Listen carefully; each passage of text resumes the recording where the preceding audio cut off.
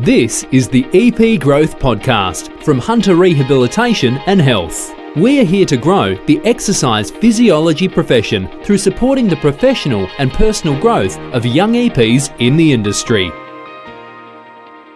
Hi everyone, welcome back to another episode of the EP Growth Podcast. I'm your host Chris, joined today again by Mark and Josh.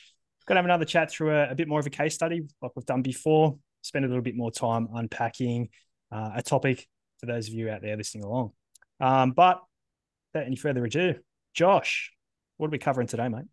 Chris, we're looking at a little bit of knee osteoarthritis. We've got a little bit of a case study here on a guy called Bill. All we know is that he's a male and he's 65 years old. It's a Medicare referral. Bill, was that his name, Mark? Is it Bill? I'm pretty sure it's Bill. We're mates, me and Bill, so it's Bill. It's definitely Bill. Little inside joke there. Mark Spencer's played at Straight 180. All right, so yeah, Bill, what do we say? Obviously, male, age 65. Is that right? Yep, beautiful. So, Bill's coming in to see us for his initial consult. All we know is he's got knee osteoarthritis, been referred from his GP. And we've got to conduct our initial consult. So I guess, Mark, you can be the skipper today. Kick us off. Where do you want to start with this guy?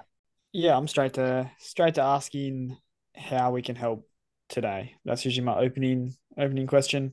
Trying to, I guess, definitely limited with the information you get from the referral. So I'm trying to get from, I guess, the horse's mouth, as you so to say, of what is going on. So trying to get him to explain in his words and the arthritis, how it's affecting him, how it's come to be. But yeah, trying to get him to, I guess, explain as much as possible. Yeah, I think for those of you who haven't listened to the last case study we did, we really went through how you should maneuver through that initial consult and what questions to ask to sort of set up these kinds of things, which is sort of where you've started there, Mark, but which is absolutely what I would start with. You don't want to be sort of start shooting off different ideas and whatnot, and the client's actually got their own reasons for coming that might be a little bit different to the referral. So if you haven't listened to that last podcast, definitely go back and have a listen. But what about you, Josh? Sort of, where do you like to start once we've got through the, how can I help you today? And they have confirmed that it's going to be knee osteoarthritis. That's their main concern.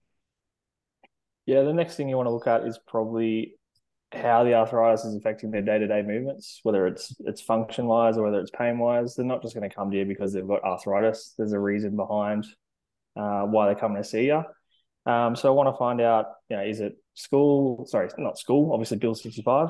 Is it work that Bill's struggling with? Is it something at home that Bill's struggling with? Any leisure activities? What exactly does he want to get back to? What's he keen to do again? Yeah, cool. So you're already kind of looking at how can we set some goals for this guy? Like, what are we going to target for Bill throughout the course of his treatment? I suppose, what do we like when you've got this client sitting in front of you? What are the considerations? I guess so.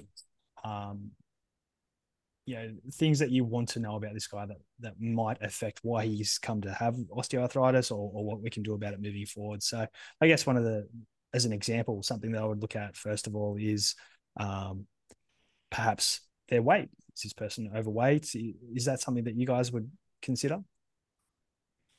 Yeah, I'd definitely be looking at that. I'd say it has some sort of impact on how he has come to get osteoarthritis to begin with. If you're overweight, that's obviously going to impact on pain levels, function, and I'm guessing his personal goals as well. So yeah, I'd be definitely considering his weight. Yeah, 100%. There's some sort of stat. I can't remember what it is, but it's like the amount of every 4 kilos or something puts so much extra pressure through your knees. So if he's already overweight, there's that additional pressure going through his knees. If we can help him out with the weight, just need to educate him that can help him out with the knee dysfunction too, or the knee pain that's going on. That's an interesting one, Josh. I've heard a similar one, but the one I had was in pounds, maybe because I'm heaps older than you, mate. Old school What's units pounds? of measurement. Yeah, exactly. But it was something like being 10 pounds overweight can put an extra 15 to 50, which I don't know how accurate that is. Like, it's a huge range, right? Like 15 to 50 pounds. But 10 pounds can put an extra 15 to 50 pounds of load through the knees. So Like that's pretty significant. So I think it's 2.2 pounds to a kilo for those of you playing along at home. Quick math. But yeah, like it's significant, right? But I think beyond that as well, like it gives you a lot of other things to factor in as well. So you're going to be able to see this pretty quick straight away. Like if someone comes in and they're morbidly obese, like it's going to affect simply how they are able to move. So perhaps this person is just not able to move optimally, and because of that, they've got less efficient movement patterns, which is contributing to a wearing away of the cartilage in their knees. So if you can decrease their body weight, along with all the other sort of chemical benefits that come with that, they're just going to move more efficiently. So perhaps that's a consideration. Yeah, 100%. It's hard to get someone moving who can't essentially walk. A lot of activities require some sort of standing or some sort of walking to really try and lose weight. So that's another challenge that you probably have to overcome when someone like that walks in. Yeah, I suppose that example is rare, right? Like people that come in that are that overweight, you don't see that too often. But having a few chats with specialists around town, they've definitely said like one of the key things that they want to see from their clients with arthritis is weight loss. So it would be probably if you're working in a team care arrangement, it's probably something that a specialist that's working with this client will want to see from you as well. So certainly something that I would factor in. I guess a little bit of a question for you boys can go off topic and down the rabbit hole with this one, but do it, baby. Do it. what are you going for first if someone comes in with overweight? Are you addressing the knee pain first, or are you going for let's lose 5, 10, 15 kilos and then that will allow us to do more for your knee? Oh, pump the brakes, mate. You're just so quick to get into it. I don't know yet. I think I would probably be still going through the process, like working out what is going on for this person, like where are they at, just trying to consider all of the information for the person at the moment. And then I think I'd be trying to address the thing that's the most relevant. So if this person, like the example we just said, was like extremely overweight, I'd be probably looking at the lifestyle factors that have contributed to that in a way that doesn't cause them more knee pain. So that's probably how I would start if that was the predominant thing, was like they're overweight. What about you, Josh? Yeah, I'm going more towards trying to focus more on the knee pain, whether the exercises are targeted at knee pain or more their weight.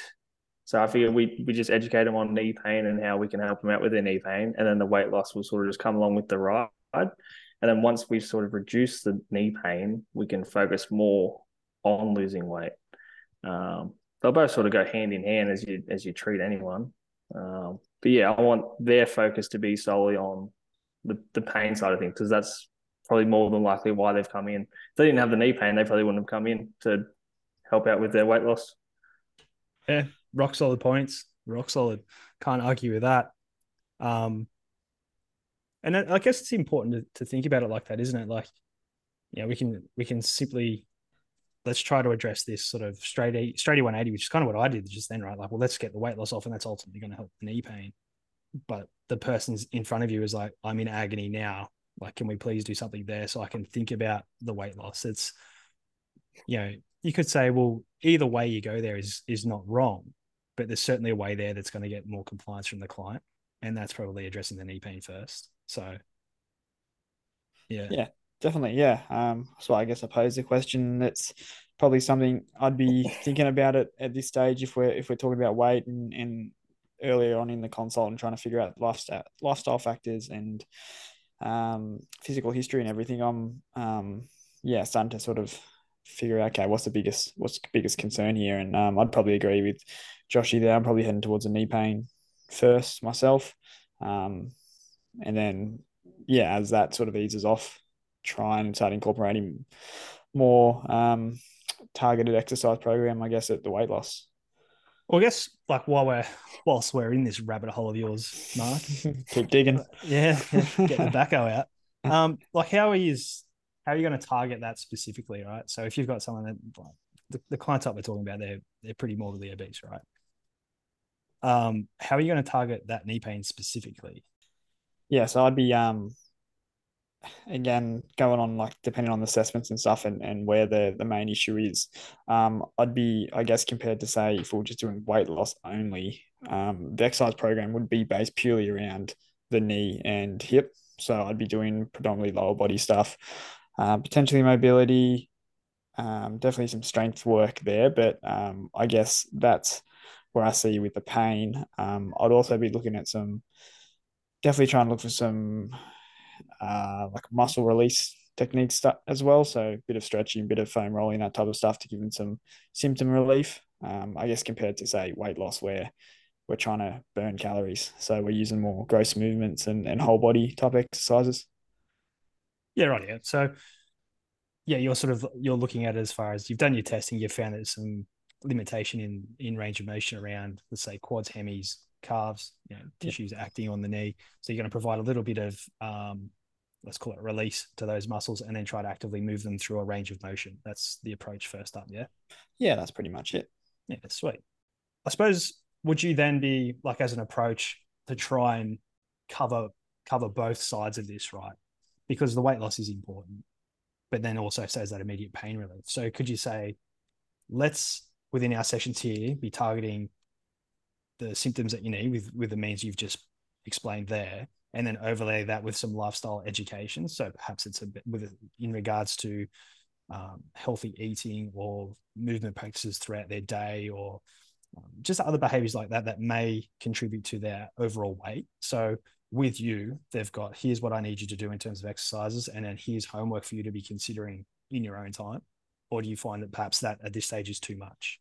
I do find it difficult. Depends on what stage they come to you with this. Like if a doctor's and they've had specialists and just been told you're overweight, you got to lose weight, and then we say to them, hey, you got to lose weight. There, could have already been a stage where they're just, I'm sick of hearing that. I just want to get my knee better. So I'm like, okay, let's just focus on the knee.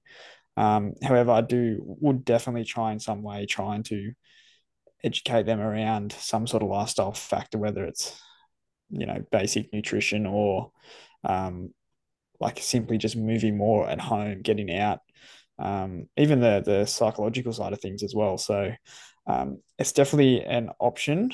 I guess, however, very much depends on the person themselves too.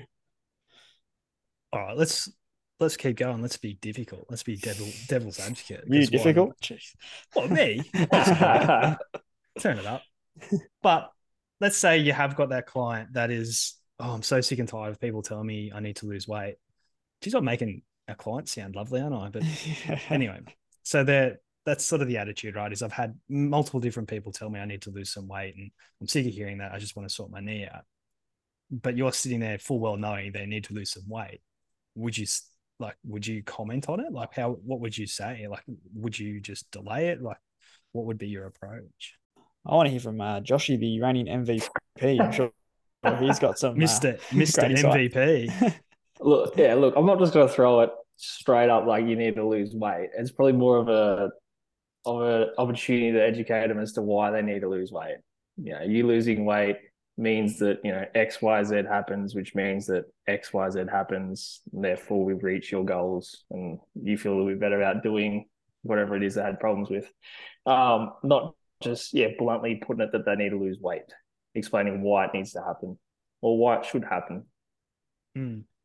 God, he's good. Gorgeous. That's why he's the MVP. Gorgeous as well. Anyway, I think that's right, though, isn't it? Like, we have to have that conversation with a little bit of tact, don't we? It's the soft skills and communication that leads into that. So you're not going to just go, bush, like, here you go, have this. But finding out what's led them up to this point, like in various other consults, and finding out what their mental health is like, their sort of emotional health is like around that topic. So, it's not uncommon for people who happen to be overweight or obese in this case to have some mental barriers or psychological issues that come along with that, which might contribute to them being overweight. So you want to be delicate and I guess considered with how you broach that topic. And my position, similar to you guys, is I wouldn't avoid it, but I might not necessarily have the conversation day one either. So to what you were saying, Mark, like, well, let's try to have a few little wins with this person. Let's try and let them see that we can do something about that immediate discomfort. But let's also pop it in the management plan there that we're going to have a little bit of a chat about some little strategies, nothing massive, but just little things that they can start to implement on the in addition to what we're going to do in session that will overall help them with their weight loss. So I think that's important. But alrighty, let's say we're doing all that, and the person suggests to you, no worries, I'm on board, ready to get into my exercises. I've got this knee brace. What do you think? Should I wear it? Should I not? Where do we stand on braces for this type of client? Yeah, I'm not against them for just day-to-day activities. However, definitely if we're doing their rehab or their exercises, yeah, I'm probably encouraging them not to have it on. Obviously, there's a lot of psychological factor that goes into it as well. People feel like it gives them a lot of support.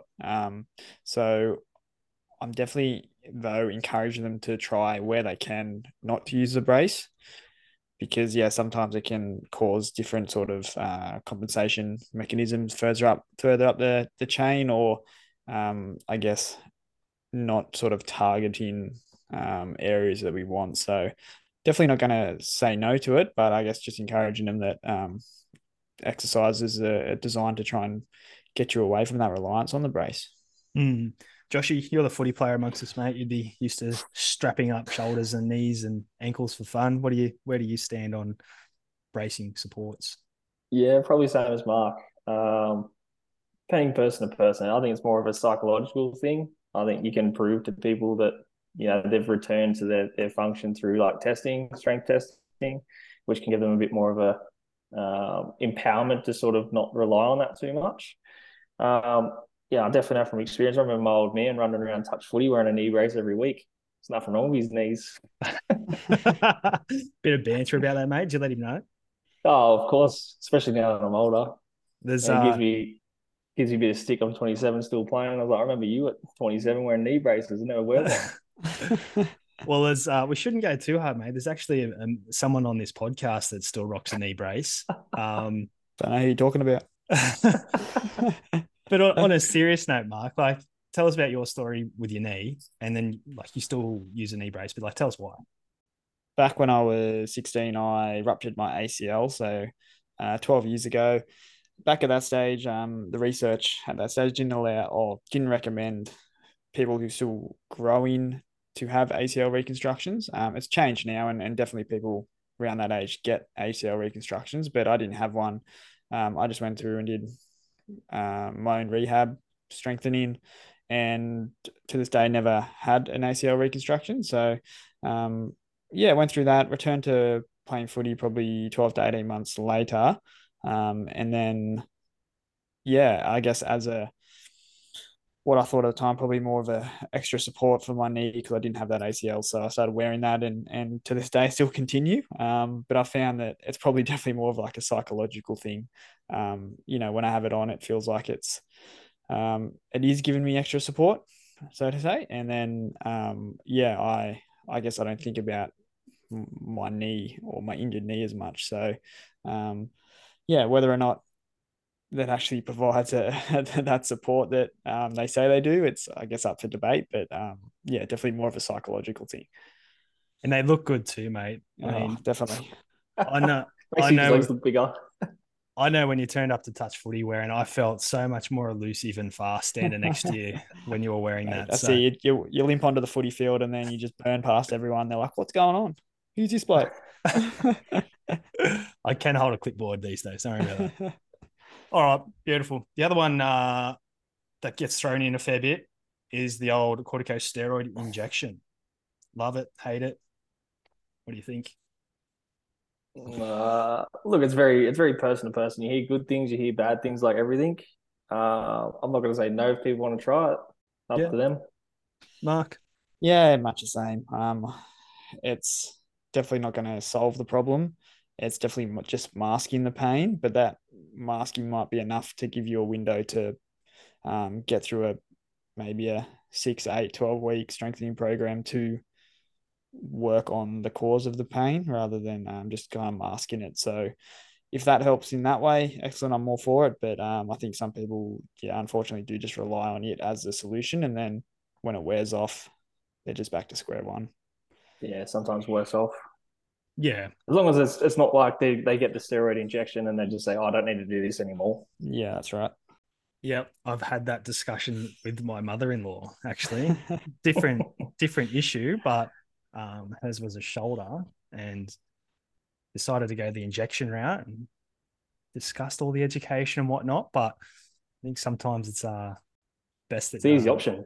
you don't see your family for work sometimes. But anyway, yeah, because when they do the steroid injection, it usually comes with a little bit of local anesthetic in the area too, right? So it helps with the immediate pain in the area that's being injected. But I think what's the current research suggesting is that 1 or 2, yeah, like it can be okay. It can have that short-term effect that eventually wears off though. But if you keep trying to do it, can have negative effects at the cartilage. So it can make things worse if you were to continually do it. So it's similar to what you guys said. I think I was always mindful of who told you about the injection, right? So sometimes they've already seen a specialist and the specialist is like, yeah, we can do this and it'll be helpful for you, but go and see an EP first.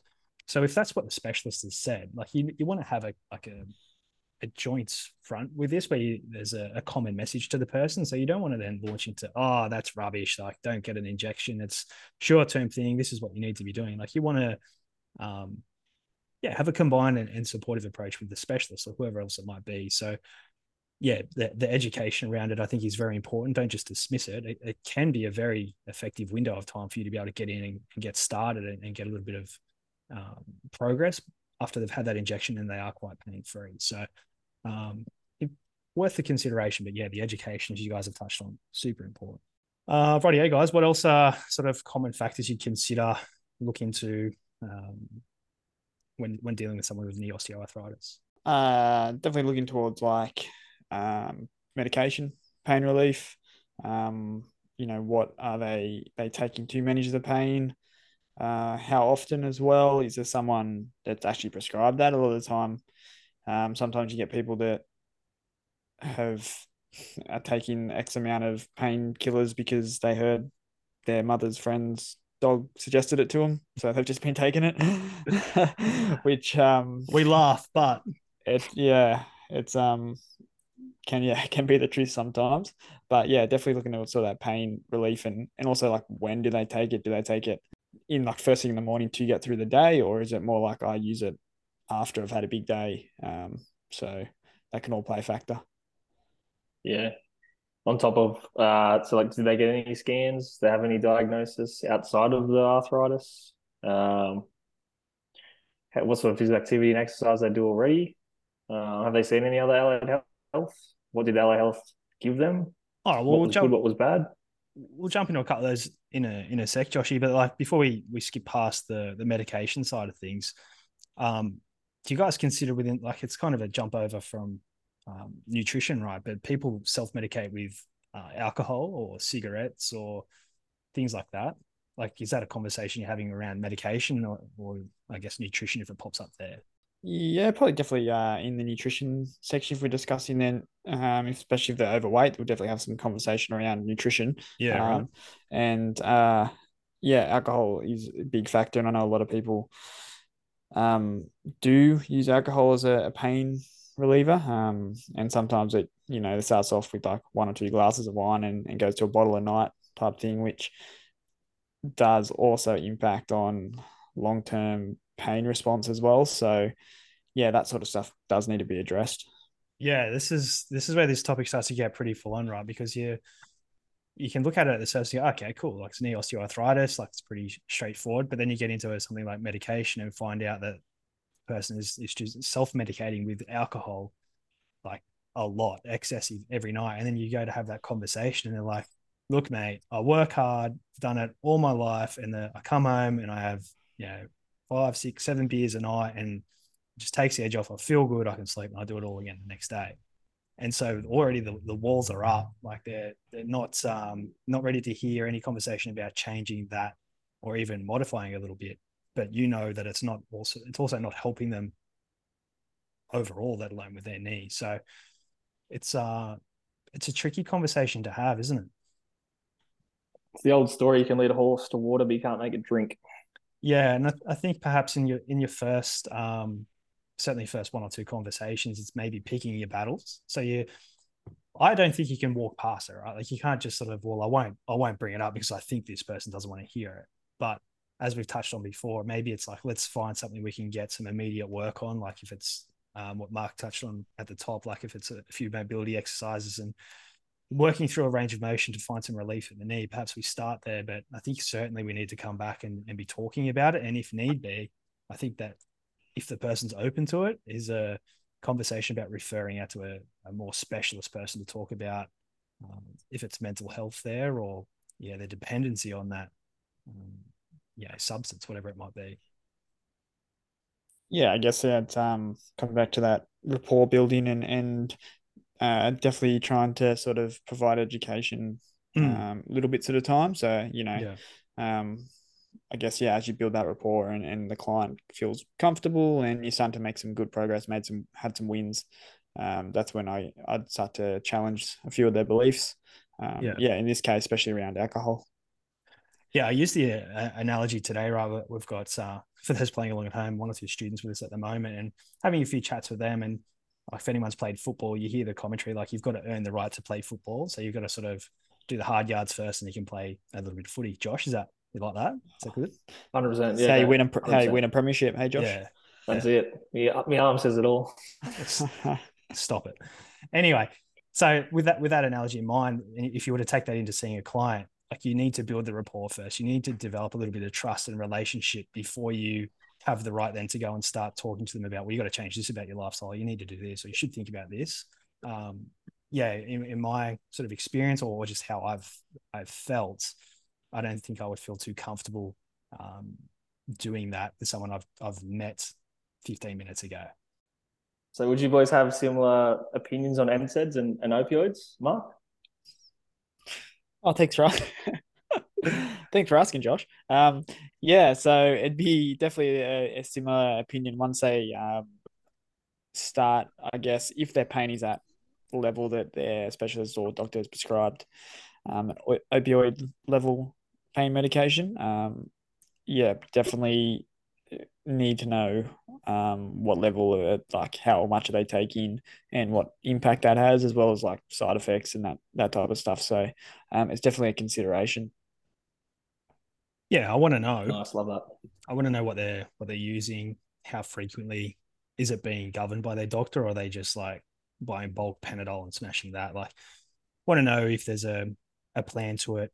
I don't mind if they're using like something to help with their pain levels, but I just want to make sure it's controlled and being governed by their doctor. I'm sort of happy to let them control that or oversee that, as long as it's all up on the table. But a new one that's sort of, well, I guess it's kind of new, right? Like you're hearing more about it, but it's been around for a little while. PRP injections. Ever had a client come to you and say, what do you think about PRP injections? Yeah, definitely. I've had a few. You've had them yourself? No, I haven't had them. Oh. But I've had a few clients come to me and say they're considering a PRP injection. I think the majority of them haven't gone through with it, but like the discussion around that and what it is and its impact. I'd probably not up to all the latest research on it. However, I think I'm probably in the same boat as like the cortisone injections and things like that. If it's going to provide them with some relief or help their recovery, then sure, great, go ahead for it. I guess in the provision that they're still following through with their program. Yeah, I think with any of these sort of things, it's not really our job to persuade them either way, but more give them all the information to let them make their own decisions regarding all this sort of stuff. Yeah, I think that's sensible, right? Like it is starting to get out of our wheelhouse talking about these things, but if you're up with the information, like the current research, you can sort of just discuss that with them so that they are in a position to make the best possible decision. But yeah, also encouraging them to have that discussion with the relevant specialist that is suggesting it, if that is the case. If it's someone that hasn't had this suggested to them, it's just, I read this or my mate said get some PRP injections, I'd be probably more looking to, yes, that's a thing, and there is some research, although it's still sort of developing. We could look at that down the track if this less invasive approach is not working, but I feel like we can have a lot of progress here first. So I think I'll try to go around it that way for that type of person, but certainly an area that's, I guess, developing and promising, but it's also not one to go to straight away, in my opinion. Yeah, definitely agree. I wouldn't be heading there as a first option. Yeah. And I think another one we usually talk about is supplements like glucosamine and things like that. And I guess that's a similar topic. Like a dietitian or nutritionist is probably someone that will talk about that in more depth, and we can sort of look. It's not going to hurt, but at the same time, is it going to rapidly change your fortunes here? Like probably not. So I think that's generally the message there. It comes into that whole nutrition chat, right? So I think the main one that we would spend a lot of time focusing on, sort of the history of and their goals for, would be exercise, or what are the physical demands of them previously, now moving forward. So I guess what's relevant for you guys here? Like, what do you want to know around that whole topic when you've got someone sitting in your consult room with knee osteoarthritis?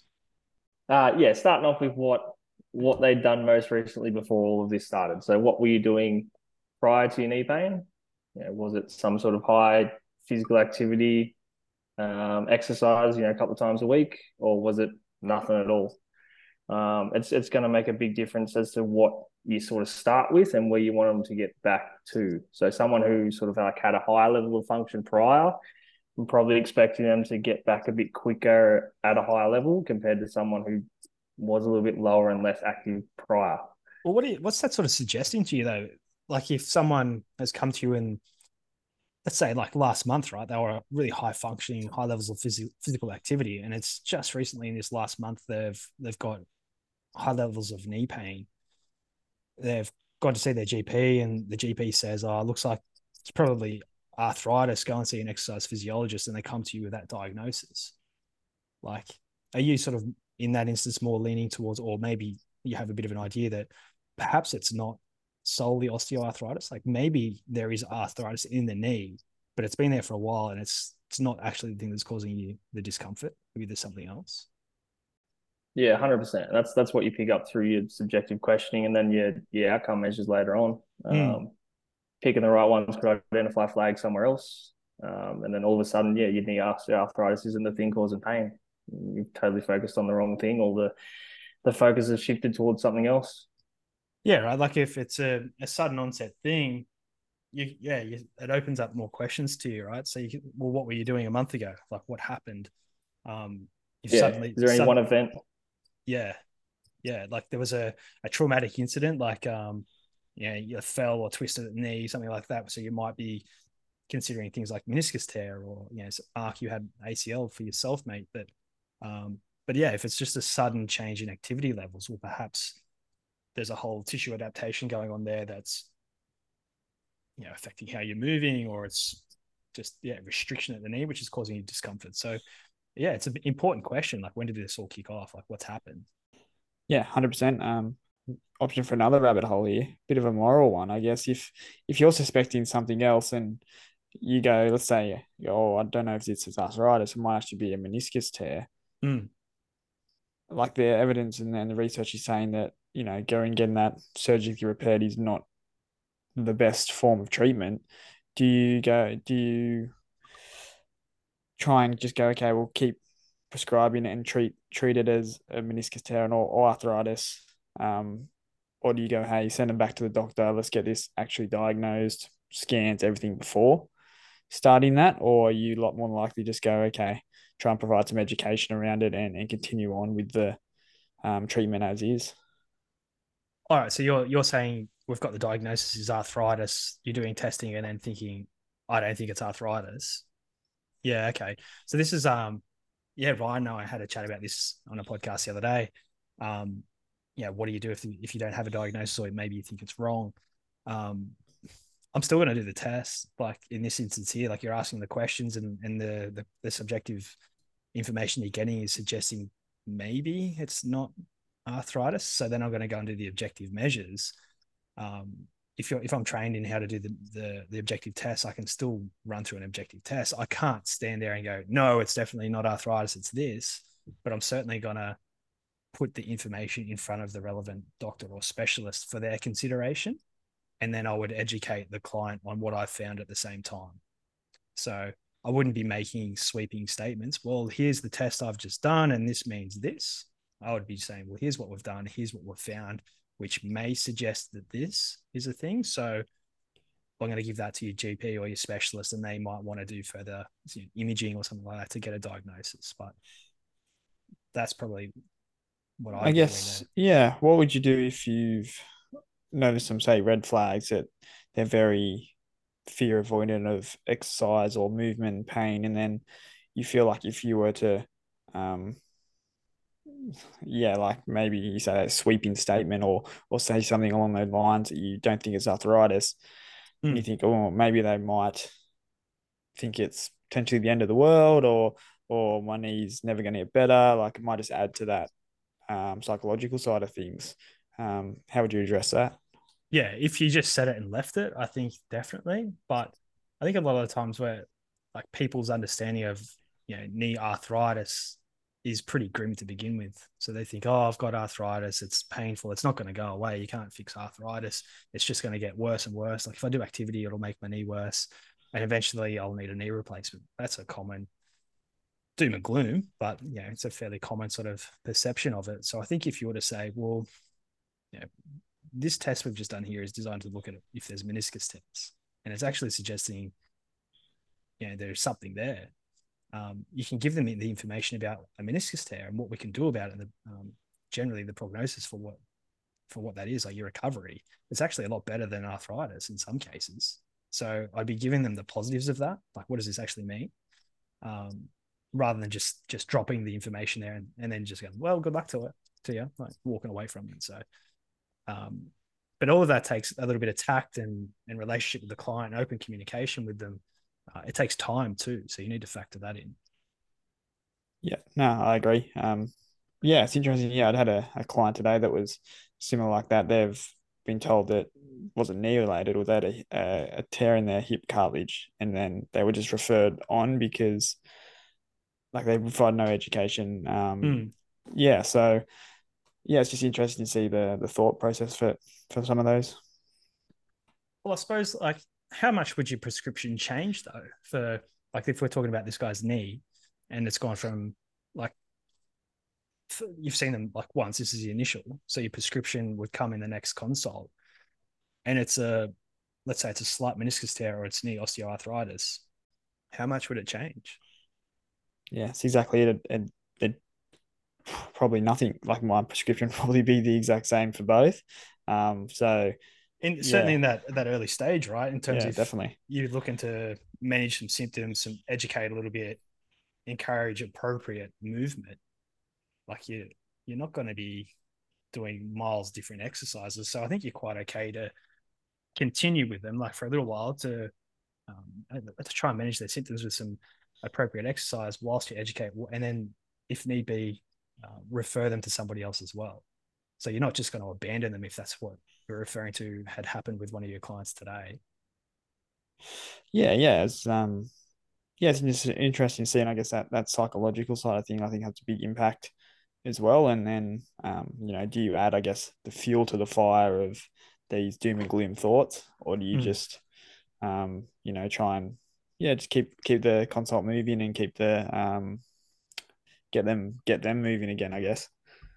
I think that you touched on it earlier, is like is it a moral chat, I suppose, where like if you've noticed it, if you've observed it, and you've got evidence there to say, well, I think it's actually this, and then you don't say that at all, you just let the person go on with whatever it was that was initially believed that may not be right. Like I don't find that morally correct either. So to not say anything to the person because you're worried it might make it worse, I don't think that's right either. So I think it's incumbent on us to have skills as professionals to be able to communicate this, to educate this. And yeah, certainly maybe we don't get it perfect, but I think we're trying to come from the right place, and we'll try and keep getting it better every time we do this. But I think to walk past it is not right. So you need to find the right way with each individual client to have these conversations. Yeah, that's it. 100%. You touched on there, definitely an individual basis. Yeah. Right, Joshy, MVP. Talk to me about prescription thoughts for this type of person. So, well, I know prescription. Let's go with the assessment, right? So let's talk. What do you want to look at for this guy with knee osteoarthritis? I've actually found something through a little bit of my own research. under Osteoarthritis Research Society International. So it's got a bit of credit behind it. Sounds formal. It's the recommended performance-based test to assess physical function in people diagnosed with hip or knee OA. Right. Within this battery of tests, they've got the 30-second chair stand, the 40-meter fast-paced walk, the stair climb test, a timed up and go, and a 6-minute walk. Now, for each of those, they've got norms for ages and genders, and just a good thing to sort of refer back to either for yourself or the client as to where they sort of sit at that moment in time, and then to be able to refer back to as well. So although that they've lined up with certain baselines, it's always going to be an individual baseline to start with as well. So you always compare back to what they were like at the start, but then you've got that additional tool to sort of say like, hey, we've reached your age gender norms for this test, which means this. So that was what I'd start with. Outside of that, just what we've got in the clinic, I'd be using the strength dyno to test out their quads and hammies, just to identify any differences between left and right. And then just anything sort of functionally that they brought up that they might struggle with day to day or at work. Try and like mimic some sort of tolerance test or functional test within that. But depends on how long you got too. See, Mark, did you just see how he lights up when he starts talking data and objective measures? He loves it. That's why he's MVP. He's the greatest. Loves it. Sparkles. Almost math teacher.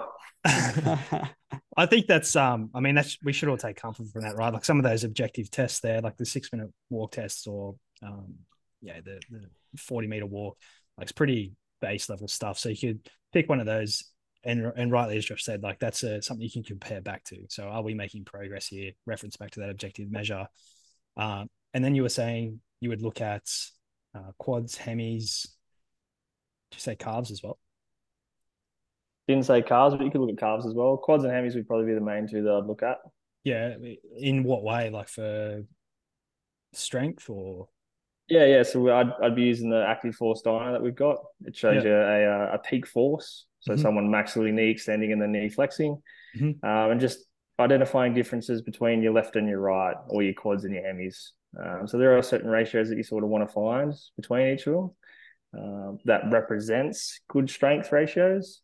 Not to say that takes away the pain exactly, but if we can hit those on the head, give us a fair chance to say that did or did help the problem, did or did not help the problem. Do we need to look somewhere else? Yeah, so I suppose you're looking for that correlation, right? So you're saying if someone's scoring poorly in that ratio of quad to hamstring strength, they're more likely to be experiencing knee pain or some sort of symptom along those lines. So if you can so if you can correct that, we give the knee a bit more chance, right? Yeah, reducing risk of future injuries and stuff like that as well. Yeah, okay.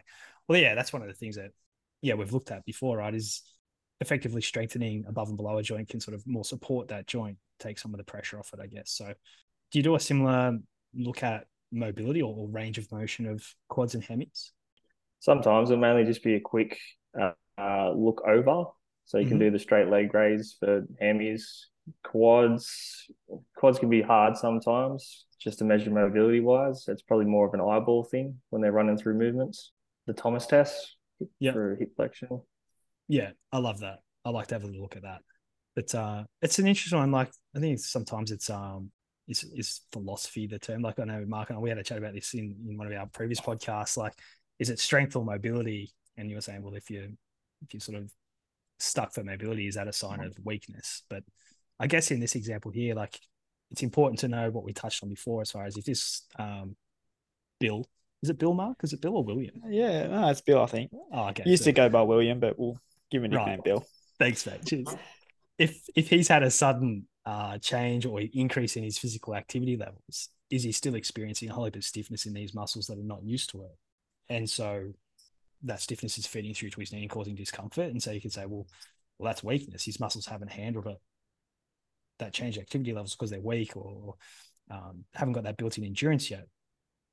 But now they're really quite stiff and rigid and not willing to move properly. And so that's feeding stress to the knee. So I guess maybe I would look at, mobility first, because if they're not moving efficiently through their ranges, that's going to supply tension to the knee. before I can worry about strengthening it. So that's kind of where I would start. Yeah, 100%. I guess that's when it comes into your questioning and testing as well. So you're right. If it's they've been doing walking upstairs and that's like that effort to go up the stairs is causing the pain. Yeah, you do all your testing and like they still move around okay. It's just that activity. Then you're like, okay, you're probably struggling with the tolerance of the knee to handle that activity.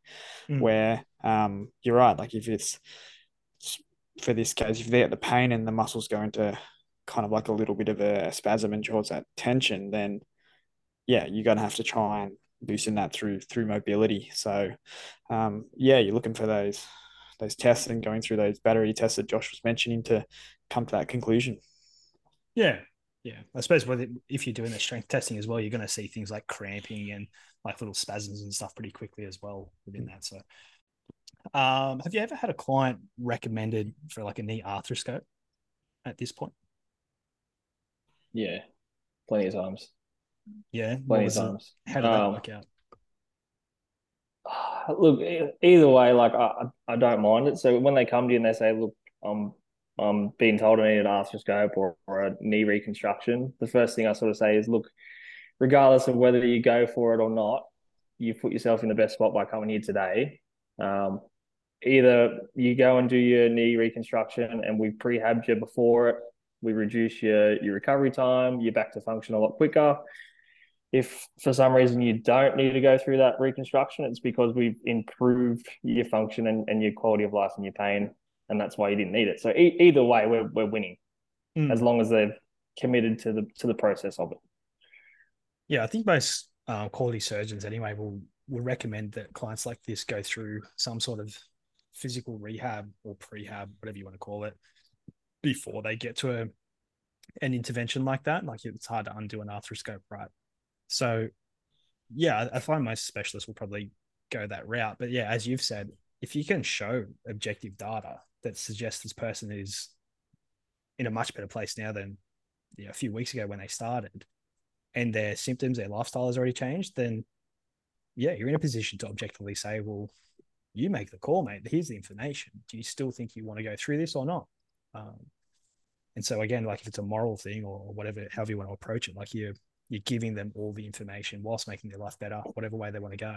Yeah, 100% agree with both you. I guess tend to find that by the time, especially with arthritis, if they come to you with arthritis, they've probably either already had an arthroscope or they're probably heading towards a knee replacement now.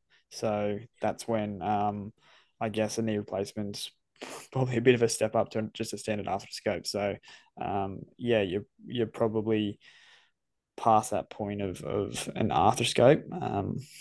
But yeah, definitely would in some way encourage some sort of 6 to 8 weeks exercise program prior to going through that. Yeah, so I think we've definitely seen clients where they've got that belief, or they've been told like you've got knee osteoarthritis and you're probably going to need a knee replacement, and that's sort of on what we've just said there. Like maybe that is the case, but then you've also got those situations where they've been told, I need a knee replacement, but I'm too young. And that's where they start to get a bit sort of like, oh, what's the point? Like, I'm just going to be suffering for ages. And providing all that education we've just suggested. And then, Joshy, the objective measures where you can show change over time. Perhaps they still need that knee replacement at a certain point of time, but you've given them an extra 5 or 10 years by improving their current situation. Like, oh, well, it's not perfect. I still have some discomfort, but I can certainly tolerate this now compared to, a month ago, I absolutely couldn't tolerate it. So, if you've got people that have had surgery suggested to them in arthroscope or total knee replacement, like certainly the total knee replacement one, it's not necessarily wrong or not needed, but perhaps we can delay it or make their lot better in the meantime. Or perhaps they do 6 weeks or so of strengthening, 8 weeks of this strengthening, working on their hamstrings, quads, glutes, calves, whatever, the whole lot, and they get themselves a whole heap stronger, and then the knee cartilage is still fairly damaged, and it's a case of we do need to do a total knee replacement. They're in so much of a better position to be able to tolerate such a surgery and then recover from it. So I think certainly providing that information to them is really, really important. Yeah, couldn't agree more there, Chris. What are your, I guess we've sort of gone through the testing, got all the subjective data, and now we're heading towards the programming. What is your, I guess, first thoughts on exercise to be giving someone, in this case, Bill, for his arthritis? Look, with Bill in let's just say he's in quite a fair bit of pain and he struggles with say walking and stairs and just little squat stuff like that because the previous Allied Health gave it to him. I'm probably going to be starting a lot of like open chain exercise. It's through like a range of motion that isn't forceful through the knee. So like I'm avoiding the leg press, I'm avoiding squats, lunges, stuff like that. I'm probably more starting Bill on something like some straight leg raises, some lateral hip abductions, clams, anything to sort of target his quads or hemis without actually putting that compressive force through the knee. Yeah, I agree with that, mate. Obviously, we've done our testing. So whatever that's showing up is obviously where I'm going to go towards. And then through our chats, I've got an idea of any of his physical activity levels previously. So if he's already quite active, I know what level I can start at. If the person, Bill, has got any sort of sporting interest, maybe I try and factor that in so it sort of has a bit more of an interest for him. But without any of that sort of information for now, I'm similar to Josh. I like to keep it very achievable. It's not a time inconvenience to do. He can do it anywhere with very little equipment, and it's not going to stir up his symptoms too much. So I'm looking, I'd definitely be doing a ball release at some of some form here, if it's one area or a couple of areas, assuming, because it's pretty common that the person's got a fair bit of restriction at this point in time.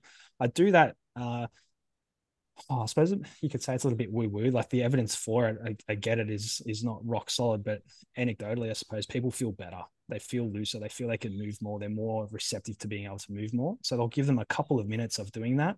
And then I'll say, okay, let's now move it through a range of motion. And if we can add some load to it, and that's where the money's made. That's where you start to feel better long-term. And I educate that. I tell them, I don't lie to them about the foam rolling or anything like that. It's moving the tissues through range under a bit of load is what's going to change it. So I'd be doing, maybe it's a banded hamstring curl, straight leg raise, calf raise, 3 very easy ones targeting tissues around the knee. And you can add variations to that as you wish. Yep. Yeah, I love them.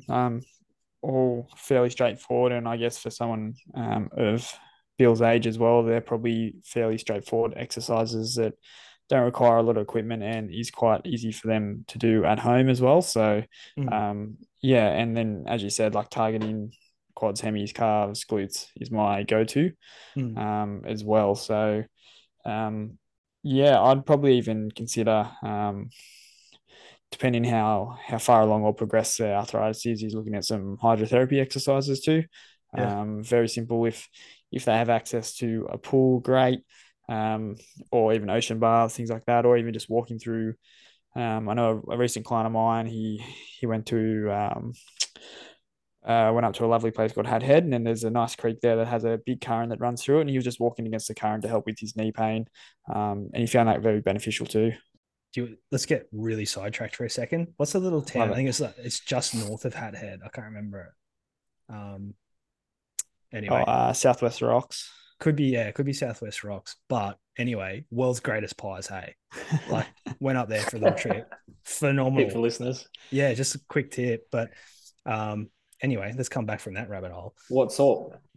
Oh, just classic steak, obviously. Steak, nice. Yeah. Anyway, back out of that rabbit hole. Yeah, the other one we didn't touch on there, like if you've got access to it, is a bike, like stationary bike. You can really control the load, moving through a range there, low impact, awesome. Yeah, aerobic activity help with the weight loss too. Yeah, can do it for long periods of time. Massive, like that. They can do it in their conditioning, read a book or something while they're doing it. It's really. Those little pedals from Kmart, they're good too. Yeah, well, I suppose it depends how bad they're going, right? Like if the knee's really lit up and they can't get there through a full range on like a full bike, you get those little pedals. I think it's a less range. So yeah, like that's depending on levels. I was thinking more just cost effective. If you don't have a bike. Yeah, no, you got to go out to Hadley Cycles and buy yourself a couple of $1,000 pushy. Get stuck into it. All right, boys, where do you reckon we're up to there? Have we covered off most of the things you think we need to address for knee osteoarthritis? Yeah, I say we've covered most areas as well, and I'd probably also be touching a little bit on the psychological side of things too. Always like to address their thoughts and beliefs around their pain and what they as well think will help them get better. And then I think we've gone over it before, like trying to educate them on, what the research says and the right stuff, but doing it with once you build that rapport. So that's probably potentially second, third session once you've built that up. Yeah, I think if it's not clear, I think that's going to be a thread in virtually every consult you have is make sure you're building rapport and getting the client's opinions and making sure that what they think and believe is like you're on the same page. You're aligned, I guess. So hard to have any success without that. So really common thread there.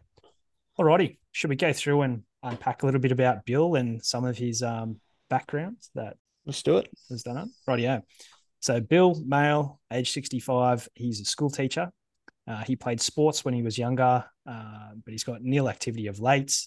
He's got a BMI of 28, so it's almost obese. Pain started approximately 6 months ago. He had nil change in activity, other than he'd been taking on some more stairs in his workday role. He'd come to see us. He'd been to his GP, had been sent for scans. They came to the diagnosis. He's waiting for a specialist review, and he's here to see us on a friend's recommendation. So I think we covered pretty much all of those things, right? So I guess with his pain duration, so approximately 6 months, and no sort of sudden cause for it, you would probably, and he's had a scan there obviously as well. So the diagnosis of arthritis is probably pretty spot on. Yeah, I'd say pretty accurate with that diagnosis. Yep. So you're hard to go against it. Yeah, like you're not looking for a fight, right? So unless there was something that's coming up that's sort of flagging totally different to that diagnosis, like play on. We don't have to worry too much about those points we were talking about. Certainly his weight there is an issue. So I think we're right to sort of be looking at that. What else? And then, his GP and specialists, I guess you want to know who they are so you can communicate with them effectively. But yeah, I think we covered all of those points pretty well. Found out those things. Alrighty, guys. That'll do us for that one today. But I think if you've listened along to that and you found it enjoyable, drop us a like. If there's anything we didn't cover or questions you've got out of that chat, let us know. Send us a comment or a question. We'll try and answer that in future podcasts. But that'll do us today. Guys, thanks again for your time. Another long one, but hopefully enjoyable. And I'll see you again not too far into the future. Cheers. This is the EP Growth Podcast from Hunter Rehabilitation and Health. We're here to grow the exercise physiology profession through supporting the professional and personal growth of young EPs in the industry.